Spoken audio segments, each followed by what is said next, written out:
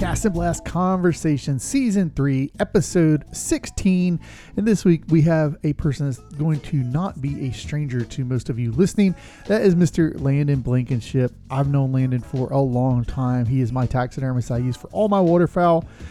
Many of you have met him, used him over the years. You've met him at the live show. If you've ever come to those, he's always given mounts away at those shows for us. So really good friend of the show, really good friend of mine. Him and his wife, Michelle, are like family to us. And we sat down with him and kind of walked through the taxidermy process, as well as some of the new and upcoming taxidermists in the state, what he sees, what he looks for, how to take care of your birds. Whole lot of good stuff in this episode. Landon Blankenship coming at you right now. All right, I am here with Landon Blankenship, official taxidermist of Cast and Blast, Florida. How does that feel? Does that feel like a pretty good moniker? Absolutely. Landon and Michelle, let's see, you were one of the first interviews we did like 3 or 4 years ago now. Yeah, it's been a while. Yeah. And the sound quality was so bad. It was not you, it was us. And I was always like, man, we got to redo that because there's such good information in there. So who is Landon Blankenship? Just your average guy that likes to duck hunt, and just like everybody else does, and outdoors. I don't know if anybody knows it, but I work for the school system for Marion County, painting schools for the kids to make them look good when they come. Husband, father. We got 2 nice young men that are grown up, actually working in the same place with me, and a beautiful wife that supports me in everything I do. Your beautiful wife, can we talk about her for just a second? Michelle is one of my favorite people. Me too. And she's a character. She has gotten back into duck hunting after kind of checking out to raise the boys, right? Correct. And she's very competitive when it comes to duck hunting. Always has been. I'm glad she's back into it because it's been a long time of her being out, and she went it last year and bought her a new shotgun, which surprised me, and she got clothes, and we're, making deals with trips to go and stuff, and just wish the ducking around here was a little more cooperative, but that is what it is. And Michelle is the legend of the story. When you and I went hunting, what was it, 4 years ago, we went to shoot a model. You had killed model ducks. Right. But you wanted to get one for competition, for taxidermy Correct. competition. And I think you talked to Michelle on the phone or something. She said she was going to pray for some ducks to...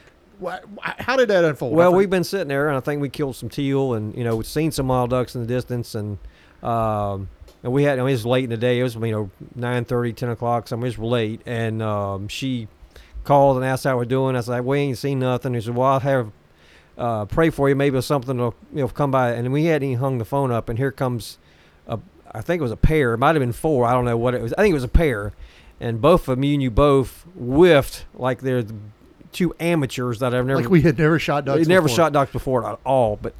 And then so we had our opportunity. We just didn't hit connect. But at the end of the show, maybe we can get Michelle to take prayer requests for people. She'd probably do it. She'd be glad to do it. Because it was as though you hung up the phone. You looked at me and said, Michelle says she's going to pray for some model ducks. And across the lake, like 200, 300, 400 yards away, we could see them coming. Right. It was like they just materialized. I was like, okay, gonna file that under. I was gonna I'm gonna have to call her up and tell her your prayer worked, but I called her up and said, no, we messed that up. Could you pray for our shooting? That's the problem. So we have to ask the questions that we ask everybody. You've listened to the show for a long time, but the first one is what is your boat snack? What's your go-to boat snack or blind snack? I am very addicted when it comes to duck hunting. Every trip has to be those 6-pack of the little donuts, but it's the coconut ones.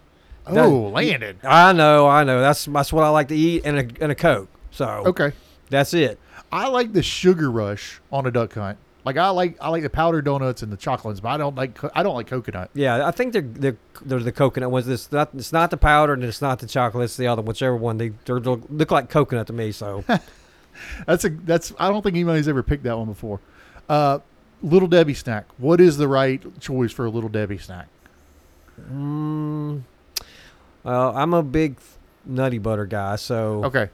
And I know I'm gonna get flack for this. Star Crunches. Oh. You knew you were going to get flat. Nutty Butter's got to be cold. Do you agree with that? Yes. Like out of an ice chest or something. I agree. Or a refrigerator. Star Crunch, if you make them cold at all, Yeah, they will you're kill breaking you. your teeth. Yeah, they Yeah. will. You're going to the dentist. They're harmful. They're like a hockey puck. I don't know why you people like those things. And then the last one is pineapple on a pizza. No. That's okay. That's all you have to say about No. that. Would Michelle do pineapple on a pizza? No. She strikes me as somebody that might. No, but she did the thing about talking about peanut butter. She's a big strawberry person when it comes to peanut butter, not grape. So Ooh, on peanut butter and jellies? yes. Okay. So when you said the one about that puppy stuff, that she was like, "That's nope. We don't have to talk." Can't do. She doesn't do. I don't do strawberry on peanut butter and jellies. I like strawberry jelly on a biscuit, just not on peanut butter Yeah, and jelly. she's a strawberry person. So let's talk about as we're sitting in your taxidermy studio. You might be able to hear the AC in the background. I don't see it on the sound monitor, but you might. We're sitting out here. You got a nice pintail there you're working on. I just dropped off a pile of ducks. What got you into taxidermy? Why are you a taxidermist? I mean, I've always had interest in it, even before I was a kid. Wanting to do it. It's because back then, you're 16, 17 years old, or even younger. Your parents are like, "Oh, we don't have the money for that." And back then it wasn't a lot, but money's changed over the time. But I always had a knack for wanting to do it, and just never had the right opportunity to just fall in line to find the right person and the right material. And now everything's so handy on internet wise that you can YouTube and find it. But just always had a knack on wanting to try it, and here we are. And then how long you been doing it now? 12 years? 10 years? I mean, I've probably been dabbling in it for 10 years, on and off the first 4 or so, just trying to get my feet wet and trying to figure out things and learning. And I didn't want, some people jump right into it and start doing it for customers. And I wish I'd actually waited longer, but people said like, "Oh man, why don't you do it?" And I did. And looking back, I wish I'd waited a little longer, but I'd say about 10 years now, but 6 years for customers. And tell us about your mentor, because I know that was a big part of your story. Yeah, Bill was a big part Bill, of what was his last name? Comstock. Bill Him Comstock. and his wife both, Christine, were, Bill was just the right place, right time. I know he just was very, when it come to teaching people, he's easygoing. And if I had a trouble with anything, call him or come over there. I mean, he lived about an hour. He lived in Inglis is where he lived at. A lot of people, I do work for people now that used to have him. And then to me, there was no better in the whole state. And he was just a great guy. And, could never was negative about anything. He always found positive stuff. If I had trouble with something or other, I'd call him or send him a picture and he'd tell me how to fix it. And just a great person. And you couldn't ask for a better mentor. And you got for the competition, was it last year? The last year they had it in person, so it would have been 2 years ago 2 now. years ago, it was down toward here, down Lakeland. It was where it was and at. you got to do one of his, because he passed away. Correct. He had Lou Gehrig's disease, and before he passed away, he called me over because, "Hey, I got something for you." I'm getting kind of choked up, so I'm thinking about it. He went to Island X and killed some harlequins and some other stuff, and his king eiders, and he actually gave me an extra one of his harlequins, and I told myself I'm going to mount one of those birds and take it to my competition. And the only thing I want to do is win a blue ribbon with it, which that's a score 90 or above out of 100. And I won with blue ribbon with it. So I was ecstatic. And I owe it a lot to him to give me that and teach me stuff. And to me, it was like giving back. Right. A special person. Special person, special bird. And, a bird means a lot to me, and I still keep in contact with his wife on a regular basis, text her, send pictures and stuff, because she was very, into part of what went on with him too. I mean, she fed me half the time when I went over there, and she was like ducks just like he did. It's interesting because it's a guy that I've never met. I'm not familiar with Mr. Comstock. He passed away, but his legacy lives on. Correct. And I know how important he is just in listening to you talk to the impacts. It's really a powerful thing to me. I love that. So take me through the process of, I dropped some ducks off to you. We filled out all the federal paperwork, Mm-hmm. which you're required to do. And then how do you go about mounting a duck? Like, take me through that process, kind of high level. You try to, look when the people drop them off. You try to explain to them if there's things that could go wrong, if they have a certain pose that they may have to change it down the road once you get the skin, and you let it thaw out. You skin it. You take all the first thing is get the body out. Then you got to start inverting the skin, which after you get, I don't use artificial head, so I have to cut the head and bill out and invert everything inside out. And to the only thing where the feathers are on the inside, and you're looking at the skin. Then you got to invert the wings, you get the meat out of there. So the only thing you got left of the bird that's the bird is the skin, the feathers, and the feet. And then you will take and go over to what's called a wire wheel. You can't see it in my shop, but so basically a wood box with a small motor on it with a 4-inch wire wheel on it, and you just defat from tail to head and get all the fat off of it. And then you wash it, basically Dawn dish soap 4 or 5 times so it's clean. Hold on a second. You and I'm looking at this thing. It looks like a wire wheel, like you'd put on a drill attachment. Correct. How does that not tear the duck? You just go real slow, or? Well, it's very tedious. Every duck is different. Like with wood duck and teal are very thin skin, and most of your puddle ducks are. So you kind of scissor some of it off to get that. There's like a membrane you got to get off first, and to get to the fat, and you just kind of lightly go over it till you get it all off. And sometimes you don't get it all. You come back out here and hit the hot spots you missed. But like a tree duck. And a tree duck's got some of the toughest skin. You can actually stop the wheel with the skin. Very tough skin. I wish all ducks were like that. And sea ducks, which it's like shoe leather. You can stop it. And so, everybody's got their own different size motors, different size wheels. Some people use stiffer wheels, some wire. Some people use soft. Some use so everybody's different, and just what you learn on and what you get comfortable with. So once you get that thing. You get all the fat off, basically getting rid of the fat so it doesn't stink, or so it doesn't decay, the oil from that fat doesn't leach back out through the skin onto the feathers once it's dry. Okay. And you do your damnness, the part of my mouth, to get everything off as basically much as you can. And like I said, wash him 6-7 times, no matter how many times it takes, till you got clean water and you don't see any, get all the blood. I use the Era too, with like a real bloody one. Era Dawn dish soap gets all your blood clots and stuff out and gets a real nice white. And then if you got a rusted belly, pintails are bad from certain places. A rusting, like rust stain on the where feathers. They're like feeding in like clay, right, or something depends on a lot of iron and I guess the water. Use Winks rust remover and spread it on the feathers and then rinse it out. Okay. So, and it makes a nice pretty white. But some people like to leave the rust color in. Some people like them nice and white. Depends on the person. So you get that sucker. I don't see a sink in here. Do you do that in your kitchen sink? I do it in the kitchen sink, unfortunately, yes. We'll bleep this out for Michelle. We'll put the. Yeah, she wished there was a sink out here. And so you wash all these. You wash them and you dry them. I usually, if I'm gonna mount one that day, I would just go ahead and wash it and bring it out here. And then I have a pet dryer. My wife invested me in a pet dryer, which has been. It's underneath there. It's variable speed, heat. It's like a pet dryer for a pet groomer? Exactly. Like for a dog or a cat?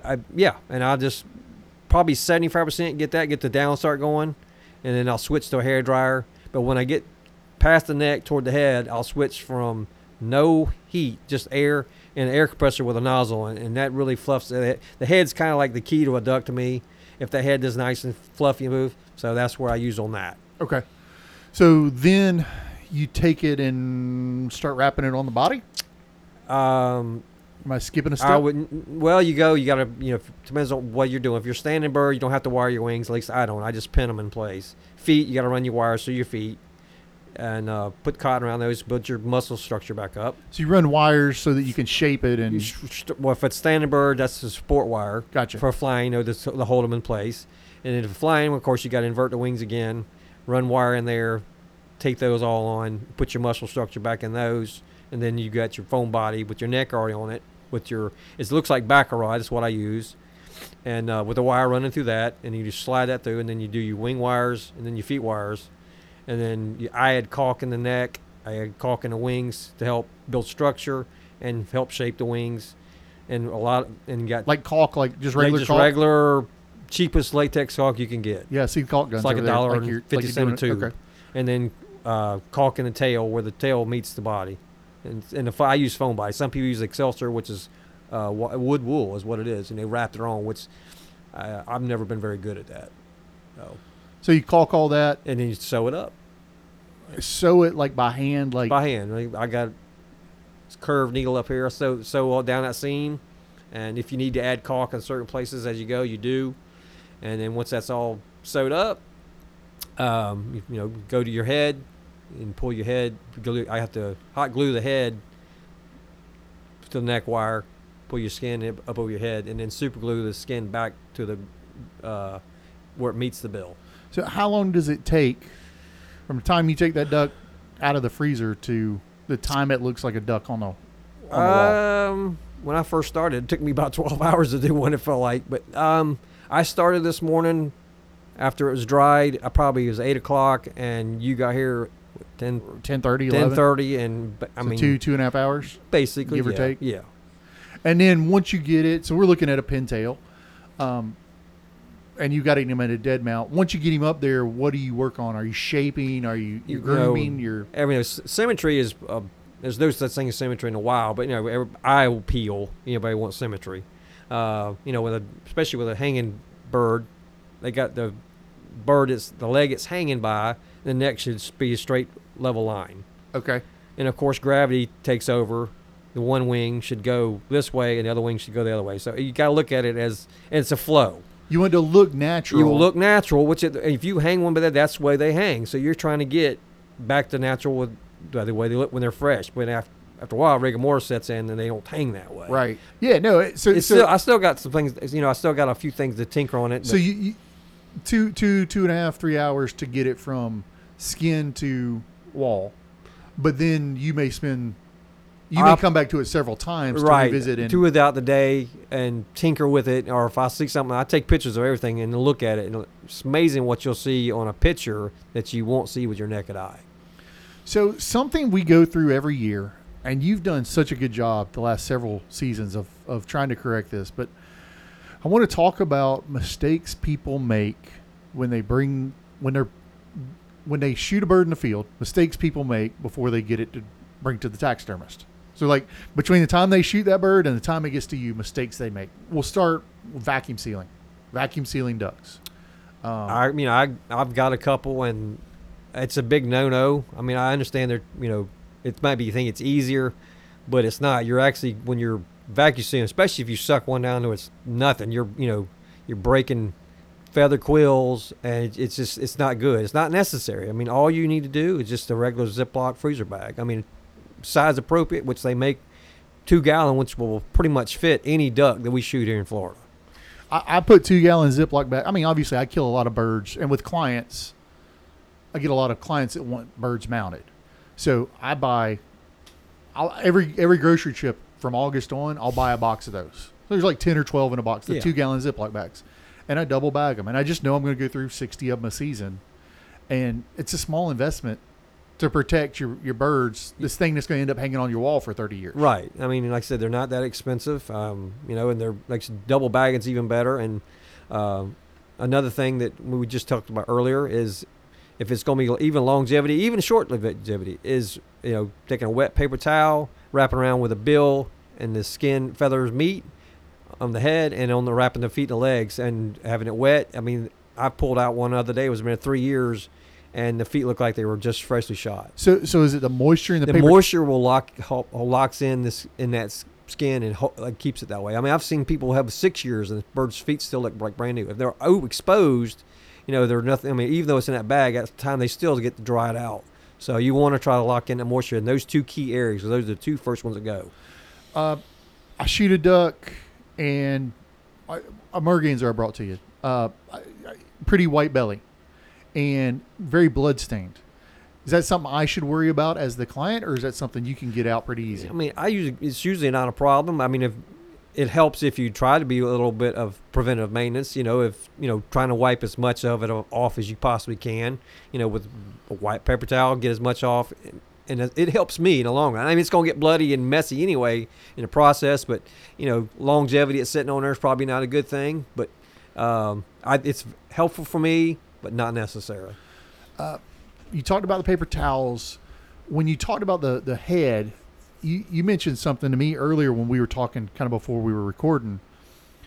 The most sensitive parts in the head are the cheeks, chin. And It's basically around where, like I said, the area where the skin meets the bill junction, where it meets where you see the bill, because it's very thin skin, and it's close to the bone, and that bone gets cold and it dries out. Those are the first areas, and like I said, the feet because they're exposed.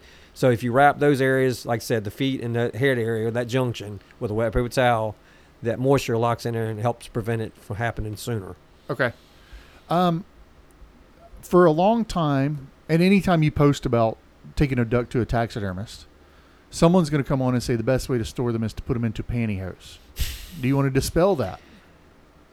I don't know where it started. I do remember there was a DU book that actually had, and I'm guilty of it myself, of doing it when I used to take it to some people. And I've seen what pantyhose do to ducks that have been in them, and it's not good. If you're in the field, yeah, you can probably do it. But once you get home, people think you can just throw the whole duck in pantyhose in the freezer and it's protected. It's not. There's nothing protecting it.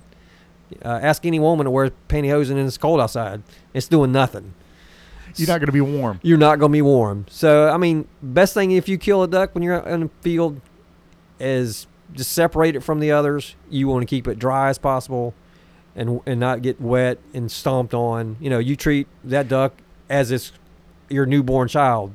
So you want to handle it as little as possible too, like yes. Right, to keep from taking feathers. Handle out. it by its feet and handle it by its bill, because people want to grab by their neck, and feather damage can't be fixed to some extent, and with broken quills and stuff like that, you can't do much with it. So I would say feet and bills. Dogs are going to retrieve ducks, but if you can pick a duck, like if you know it's a good duck and you can pick it up by hand, right? It's still better. You can tell when a dog's, because especially if it's a hard mouth dog, there's puncture holes all in it, and puncture hole means time sewing, and more damage could be caused. So let's talk about that a little bit. And this is something you taught me, because the first duck you ever mounted for me was Will's first duck, which was a terrible Drake Bluebill. Mm-hmm. Now, the mount looks great, but it was a immature Drake Bluebill, so it was pen feathered. It was right. Not a great. Might have been a younger bird too. It was not a great plume. bird. And I came in and was like, "Hey, I want to get this mounted." It was his first duck, sentimental, yada yada yada. Talk through kind of the idea, and it's something that you brought me around on, the idea of going through choosing a better bird or choosing the best specimen. I always try to tell people the later in the season for our migratory birds, not like model ducks or tree ducks, because they molt year round. The later the better. Anything after, I'd say, Christmas time, it's less pen feathers. So, to me, you're spending your money on it. Why not get the best bird you possibly can? And like I said, unless it's a unique bird or a special bird, then you're stuck with what you got. If you shoot up we talked about a piebald teal, right? A teal that had a lot of white in it, right? If you shoot one of those, you're not ever going to shoot another one. No, the odds of that happen are slim to none. So you're going to take that to your taxidermist, right. No matter how. I got that one from the guy shot it in Tennessee, and it was pen feathered, and I don't know. I was talking to another taxidermist, but they call it lewistic, which is lack of pigmentation. Yeah, exactly. It was those feathers butts are not very seated very well, and they want to fall out really easy. So I lost a lot of feathers in that bird when I was mounting it. So pin feathers, when you wash it, they normally fall out on their own. So if you get a bird, what are pin feathers? It's just where the new feathers are growing. They look like a tube, and the feathers kind of sticking out as it's coming out. So most of your birds, your side pockets, and in your chest, that's where. And then the canvasbacks are their heads, like even late season canvasbacks. I'm talking about in the season, still have pin feathers in their heads. Really? Yeah. So it's hard to. You just got to deal with stuff as a taxidermist, and fix it and do your best with you got, because you're not going to get any better. But as a client, if it's a duck that you're going to kill another of, I would hold off on the specimen, unless. Because you are sentimental too. I remember a few years ago you mounted a bird that was from someone's last hunt. Right. It was a young man that passed away tragically. And yes. Yeah, so it's not to say don't do it if it's a sentimental bird. Correct. But it is to say, where I hunt, there's a lot of wood ducks. So you kill a wood duck, that's great. Mm-hmm. But if he's shot up pretty bad, just because he's your first wood duck, the longevity of that mount and the way that mount's going to look would be better if you waited for a better specimen. I would agree. And they in the long run you're gonna have a better looking product on the end because it's a better bird. And like I said, some people they don't get that. I mean, honestly, first bird I'm gonna get it. But, if you're gonna kill something other, and you got plenty of opportunities to shoot more of them, I would wait and he'll get a better bird. If you go to Alaska and shoot a harlequin, you went to Alaska and shot a harlequin, right? And you're you not only gonna shoot do that one. Exactly. You probably So just get that one done. get him mounted. But if it's something that's if you're on the coast, you shoot a bluebill. Yeah, well, you you can shoot kill a a better ton bluebill. Yeah, if you shoot a ton of redheads, I would wait for a better redhead. And it's something interestingly. A friend of mine, he's a former client, become a friend with mine. I brought his birds with me today, and he sent you a stud wood duck.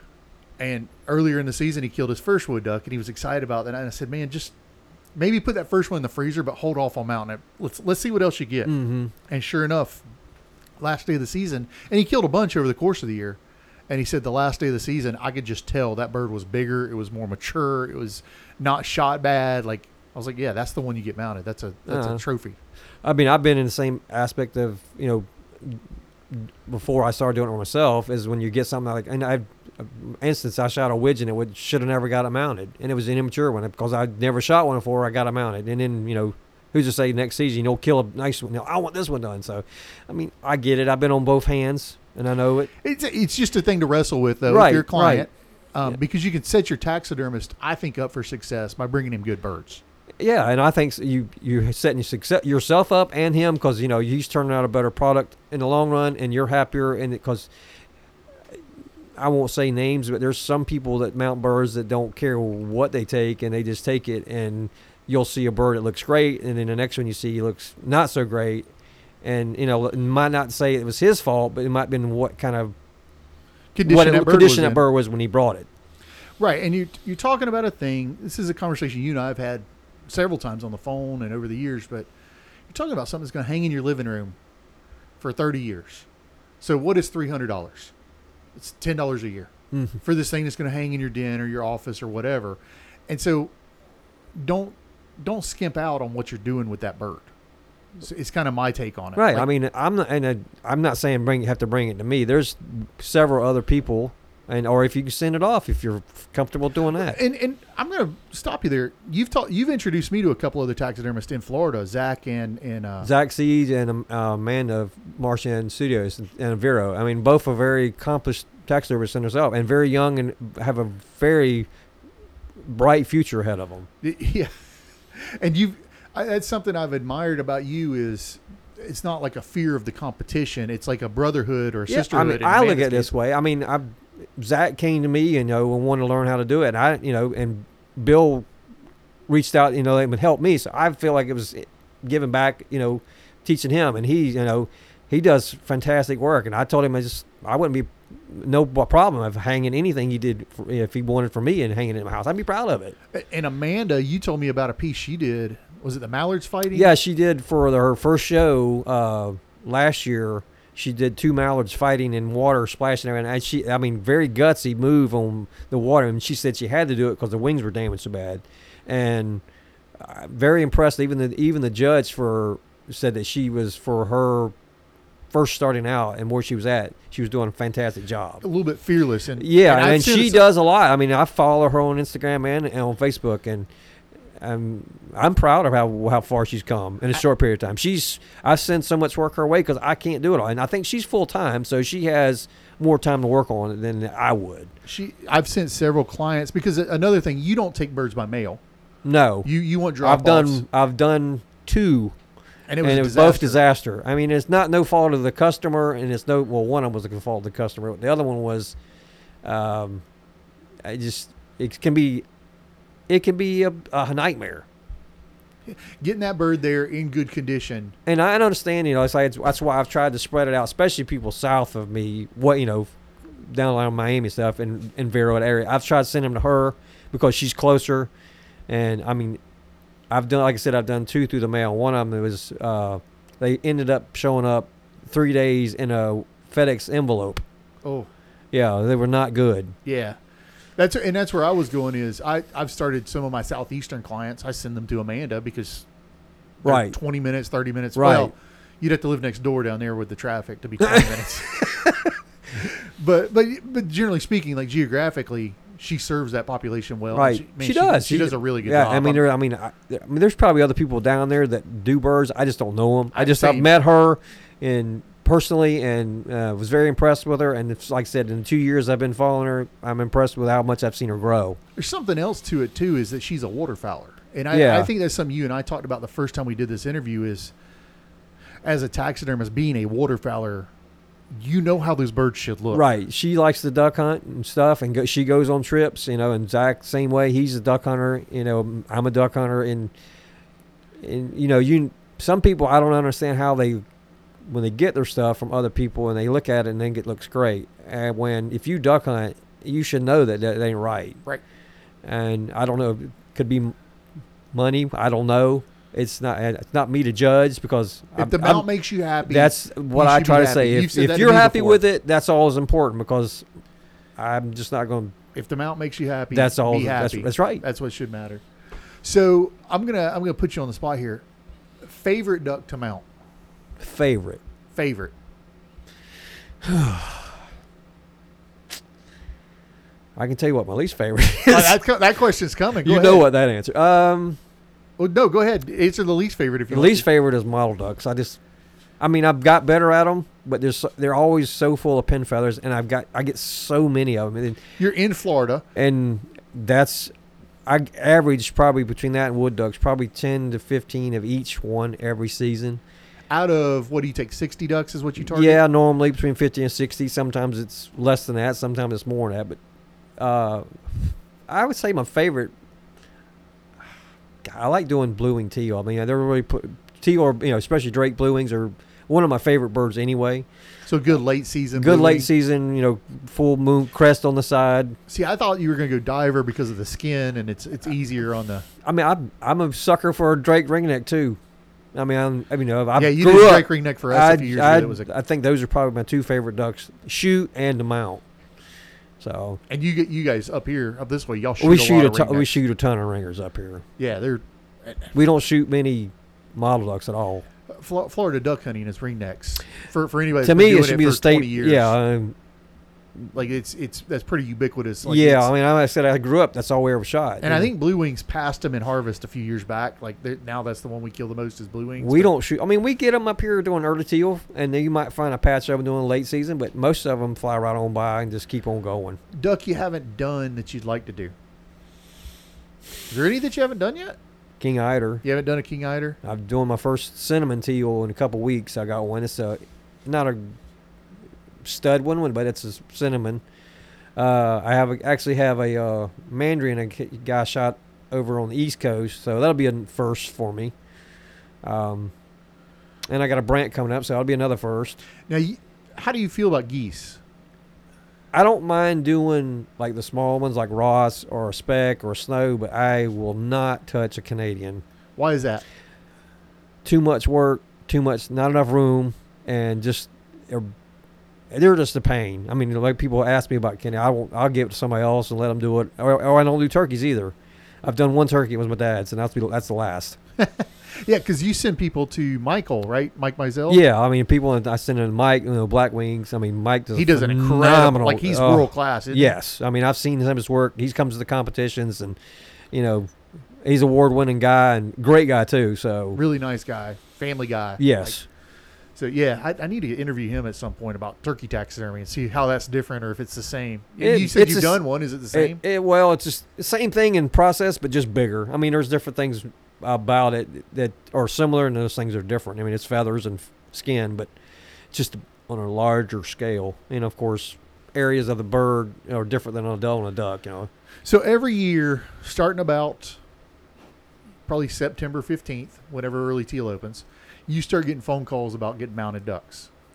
How's the best way to engage with you if you want to get a duck mounted by Landon Blankenship? Because you only take 60 a year. There's 12,000 duck hunters in Florida. Yeah, I know, and I make a lot of people mad, but what's the best way to go about getting into? I mean, I post stuff on Florida Duck Hunters, my personal page on Instagram is Florida Waterfowler. I mean, message me on there or on Facebook on my name. I get messages all the time. Every time I post a picture, which is my own worst enemy, I usually get a message or two about having something done. And I have to be polite and say, look, I'm not accepting anything right now. I'm full and way behind and trying to play catch up. You usually take birds, when is that, April? I March? usually try, after duck season's over, like the second weekend of February, because, this year we didn't have our competition. So it's kind of, if I was doing it the first week of February, that's when the show is. I like to wait till duck season's over. And this year the youth season was later too. Right. And that was another thing that was part of it. So usually the middle of February. Okay. So, because that way all the duck season's over, and if people kill anything during the youth weekend, that's over. And they can make arrangements to come up. And usually it's kind of my own fault. I do it all on like a Saturday. Get my wife here to help me, and people come up. And then this year, I think it was like 8:00. The people start calling or texting, and people started calling, and she would hang up the phone and be 10 messages afterwards. People trying to get everybody was trying. Yeah, to so it's kind of my own fault doing it that way, but it's. And, you like people that are returning customers, they come to pick up stuff. And you can't bring birds, they bring one or two with them. So it's a never-ending cycle. And that's the thing I've always appreciated. You always try to accommodate your returning customers, even outside your 60 duck limit. Like, you really try to. And that's where it grows, because usually people, like, pick up one or two. They bring one or two more, or three or four. And I could say no, but I don't want to say no. And then that's how it turns into from year to 14, 15, 16 months, which right now I'm running at 14 months. Yeah, I was going to say that was the other thing. I got two more questions that I want to, maybe they're just commentary that I want to give, but one is lead time on a duck. Like everyone I think would say, if you asked who's the best waterfowl taxidermist in the United States, they would say Shane Smith. Is that right? Well, yeah. I mean, is that and Birdman probably the most recognized because of their websites. I mean, I get a lot of their pictures from people bring that, hey, I want it like this.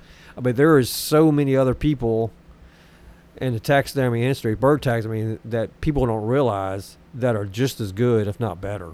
But those guys are 2.5, 3 years out. I would say you 2.5. ship them a bird and it's 2.5, 3 years before you see it. So same with you, same with Zach, same with Amanda. You're not that far out now, but if you want a good bird, you're going to wait. Be patient with your taxidermist. I'll say it. Be patient with your taxidermist, because he's going to get to it, but you want him to get to it in a timely manner. Or I'm sorry, you want him to get to it when he's got time to do it correctly and take his time to make sure. That's a piece of art that you're creating. Right. And biggest thing too, people, is that I'm not a full-time taxidermist. I work 40 hours a week, and there's days I come home that I don't feel like coming in. And during the summer, I work 10 hours. So like today, Friday, I'm out here working, and I work Saturday, Sunday, and I'll be working out here Monday for 4th of July. So, I mean, I don't have much time off to do anything but work out here. And then even though I only do one bird a day, I think my quality of my work stands for it. It looks, it looks good. I mean, and I'm proud of what I do, and I strive every bird to do a better bird than the next one.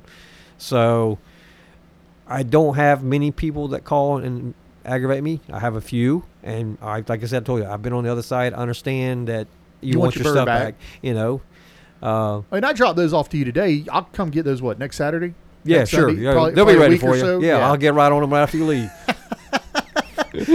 No, the other thing I wanted to say, and this is something I learned through you just kind of by accident, I think, was trust your taxidermist. Like, I've gotten to now where I give you the birds and I say, I want to put them on the wall or I want to put them on a table. Do what you want to do with the mount. And that's not to say you don't want influence, but as the client, but at the same time, I like for my taxidermist to be able to be creative. And you remember the black belly mount you did for Will a few years ago? The like he was coming in for a landing. You used one of Eric Orlando's pictures. Mm-hmm.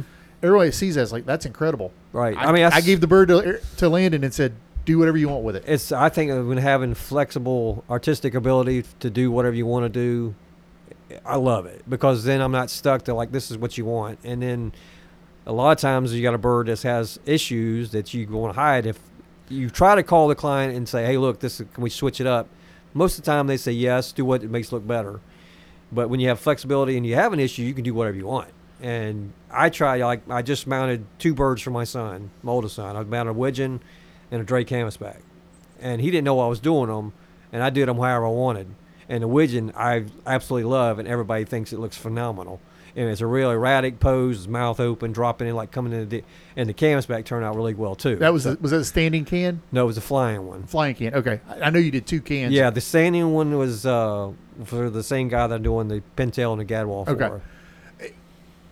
So my advice being, I'm not asking you to give them this advice. My advice being, talking to a taxidermist, is give them some artistic license to, I like it flying or I like it standing. Maybe give them that kind of guidance. But beyond that, trust what they do with that bird. Right. Because they can be creative and you will be shocked with what they can do. Same, you kind of taught me that. Then you told me about Amanda and those mallards. And it's like, why wouldn't you just trust the taxidermist to be creative with it and see what they can do? Because this is a labor of love. That's what they do. I mean, and they want to turn out a good product, and you want to get a wow factor too. But a lot of people, it's you get the old, I call them the standard like flying cross, because it's just wings open, flying left to right, banking. I mean, and it shows everything in the wings, and that's people looking to see that on the bird, and I get it, and it's basic and easy, but every now and then be a little, hey, just do what you want, mix it up a little bit. Yeah, and that's trust your taxidermist. Find a good taxidermist. Like I said, get in line with Landon if you can, or get in line with Martian or Zach. Siege. SIEG. I think it's SEIG. Okay, there's no E at the end. He's in Ocala here too. It's SEIG. Yeah, he's local in Central Florida, and he does about 35 to 40 birds. He's because he does it part time as well, right? Exactly. And he hunts hard. And he's actually, I'll give him kudos for his age. He's a young guy. He is actually trading hunts for different people from different states, and that's how he went to Washington last year. And he actually had Shane Smith come to his house, and he took his daughter turkey hunting, so he's going up there for a seminar with him.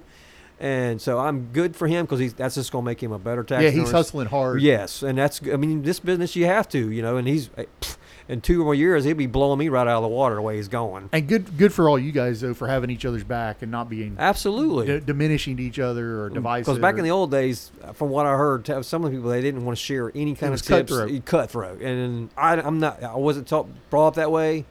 And like I said, bringing from Bill being so kind to me and helping me, I just want to return the favor, So and I appreciate that. I appreciate that as a client, because all my clients want to come to wherever I get my ducks done. There's not enough. I could fill you up every year and not have room for client birds. I could probably just be filled just from you alone. That's what, and then I'd have to turn clients away. Sorry, you can't get your ducks mounted because land did not have room. So having that support out there for other taxidermists that you trust, that you're like, look, their work is really good. They're going to blow me away down the road. Mm-hmm. Like, that makes my clients feel better when I hand them a different name than mine. And, right. And I just think that's an important thing, and it makes me proud to be affiliated with you, but also proud of them and the work they're doing and everything else. It's like a big team, so to speak. All right, Landon, if people want to find you on social media, where can they find you? Check out your work. On Instagram, it's Florida Waterfowler, and on Facebook, just look up Landon Blankenship. Thank you, buddy. Thank Appreciate you. doing this. Appreciate you coming. Yeah, I'll see you next Saturday to pick these birds up. Yeah, sure. I'm ready for you. Huge thanks to Landon for giving us some time on a Friday afternoon to make that podcast happen. And he actually did not get my birds back to me the next week. He did get a couple of them back to us for the live show as a surprise. One was for Will. He knew it was such a special bird for Will's first model duck, and so he got that one done. But Landon is an incredible guy. If you want to get your duck done right, make sure to check him out. But also make sure to check out Zach or Amanda if you're in Florida and don't want to wait around for Landon or can't get in there. Obviously, he thinks highly of both of them and their work as well. As always, we appreciate you listening to the podcast. Hope you guys are enjoying conversations. Please, if you can, figure out a way to leave us a 5-star review on Apple Podcasts. I don't know how it works, but somehow magically that helps people find the show. So if you can do that, if you leave us a review with words, Emily will read it on the show as long as she can read it with little ears in the car. And the best way you can help us out is by sharing this podcast to other groups on social media. Share it to forums or groups on social media. Any way you can get this in front of new listeners, it definitely helps us out. So thank you guys so much for listening, and we will see y'all next week.